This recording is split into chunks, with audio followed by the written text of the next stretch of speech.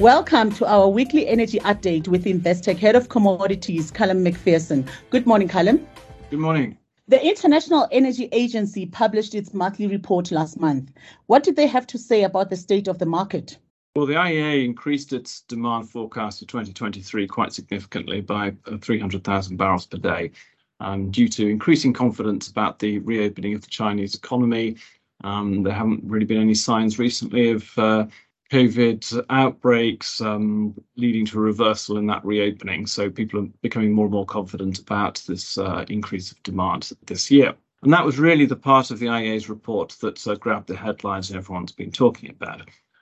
There's less attention paid to the fact that the IEA also increased its non-OPEC supply forecast also by 300,000 barrels per day. So the market being no more imbalanced in their forecasts than it was in the previous month when you take those two things together. So this means that the amount that the IEA sees OPEC needing to produce to balance the market, the so-called call on OPEC, remains unchanged from the last report at just under 30 million barrels per day for 2023 on average.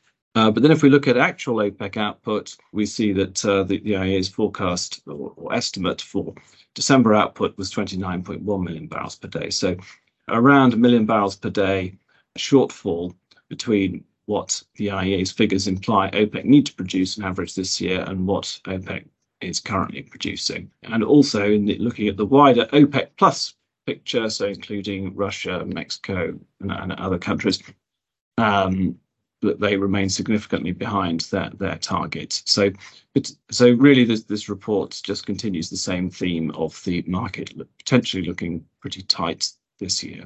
There's been news of Iran attacking a tanker in the Persian Gulf. What do we know about this? Well, there are actually quite a few examples of rising geopolitical tension at the moment, and that's certainly one of them. And Israel has blamed this attack on Iran. It doesn't appear that the tanker was actually damaged, and little more to report than that at the moment. There was also a story this morning that the International Atomic Energy Agency has detected uranium enrichment in Iran up to 84%, which is actually close to weapons grade. The fact that it's detected some uranium with that concentration doesn't necessarily mean that all uranium is now being enriched to that level. But nevertheless, that is a pretty worrying development.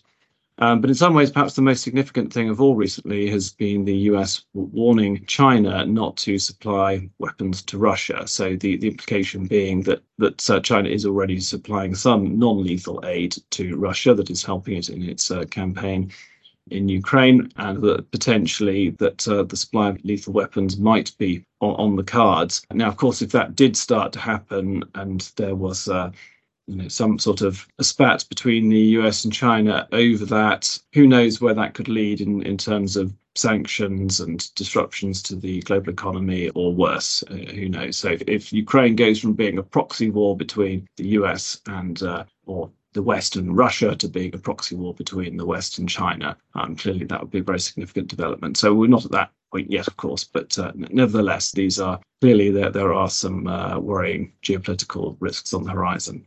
And how has the market been reacting to all of this? Well, not really doing very much, to be honest. Brent is trading in the sort of mid-80s, or a little bit lower this morning, around 83, close to the 50-day moving average. And really upside targets from a technical point of view would be the recent highs and the 100-day moving average, which are both around $87 per barrel. And then the downside would be Friday's low at 81.80 and 80 the figure from other recent lows.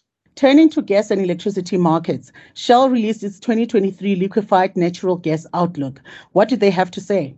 Well, Shell expects that global output of LNG will rise by around 15 million tonnes this year, much as it did last year, but only a small proportion of that will come from new projects. Most of the growth they expect to come from higher output from existing projects, in particular the Freeport project, which went offline last year due to a fire, and that's expected to recover output this year.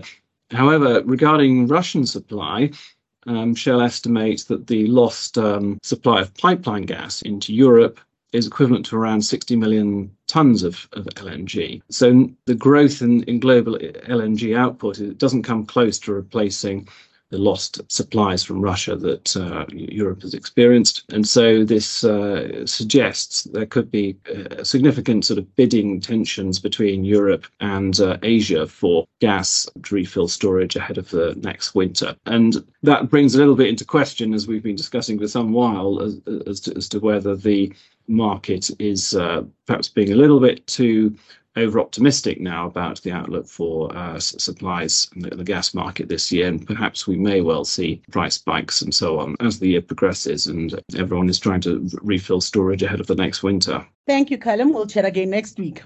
Thank you, Len. Thank you for tuning into another episode of Investec's Weekly Energy Update with Callum McPherson. If you'd like to discuss any of the contents of the podcast, drop Callum an email on callum.mcpherson@investec.co.uk or visit investec.com/commodities. Until next time, thank you.